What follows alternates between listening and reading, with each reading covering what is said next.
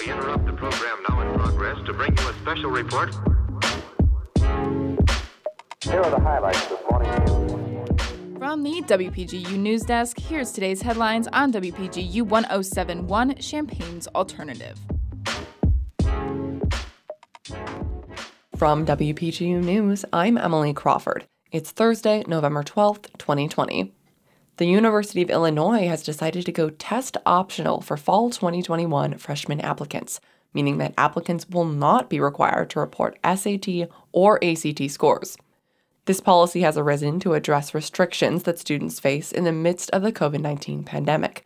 Since many states have closed high schools and banned large gatherings, students are facing limited options for taking these standardized tests, and admissions departments are changing to accommodate all applicants due to quarantine restrictions. Universities nationwide have been making this switch, with 2/3 of all U.S. colleges electing to go test optional or test blind. Even after the fall 2021 semester, many colleges are still planning on removing the test score requirements altogether, informing students that applications will be neither advantaged nor disadvantaged for including SAT and ACT results. Memorials were held across the nation in honor of Veterans Day yesterday. Here to report more is WPGU's Reese Armstrong. President Donald Trump and President-elect Joe Biden observed Veterans Day with wreath-laying ceremonies yesterday, while Governor J.B. Pritzker celebrated the opening of a new veterans home in Chicago. Donald Trump participated in the laying of the wreath at the Tomb of the Unknown Soldier. Trump did not give any remarks, but simply touched the wreath and saluted while taps was played. President-elect Joe Biden laid a wreath at the Korean War Memorial in Philadelphia. In Illinois, Governor Pritzker commemorated the opening of the Chicago Veterans Home. The first state-ran veterans home opened in nearly 20 years. The new home will be able to accommodate up to 200 veterans. From WPGU News, I'm Reese Armstrong. In Illinois and across the United States, coronavirus cases are reaching an all-time high, with 61,000 U.S. hospitalizations on Tuesday. In Illinois, the State Department of Public Health is reporting 12,657 new infections and 145 additional deaths. That's the highest daily death toll since the end of May. Governor J.B. Pritzker says the situation is very serious and that more restrictions may come.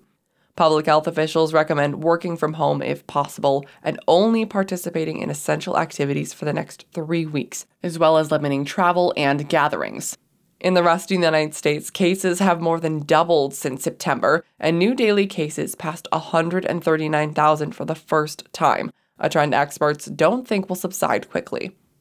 According to UN officials, more than 7,000 Ethiopian citizens have fled the northern region of Tigray, as fighting between local militias and government forces has escalated in the recent weeks. Led by the Tigray People's Liberation Front, the separatist movement began after the Ethiopian federal government ordered the region to postpone regional elections due to COVID-19, which exacerbated existing grievances with the government within the local Tigray ethnic population. Though fighting has not yet erupted into a full-scale civil conflict, Ethiopian President Abiy Ahmed ordered that troops be sent in to maintain order in Tigray last week, and has announced a 6-month state of emergency, which has reportedly been levied to restrict internet access and communication with the region. Junior guard Ayo Dosunmu has been named to the Associated Press preseason All-American team, the first Illini to be voted for this accolade since Dee Brown in 2005. Dosunmu has received several preseason accolades already, including being placed on the Bob Cousy Award watch list, a unanimous All-Big Ten pick, and is considered one of the top 3 returning college basketball players by multiple analysts.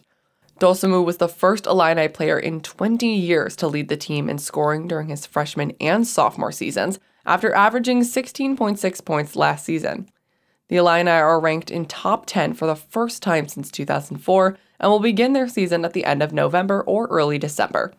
From WPGU News, I'm Emily Crawford.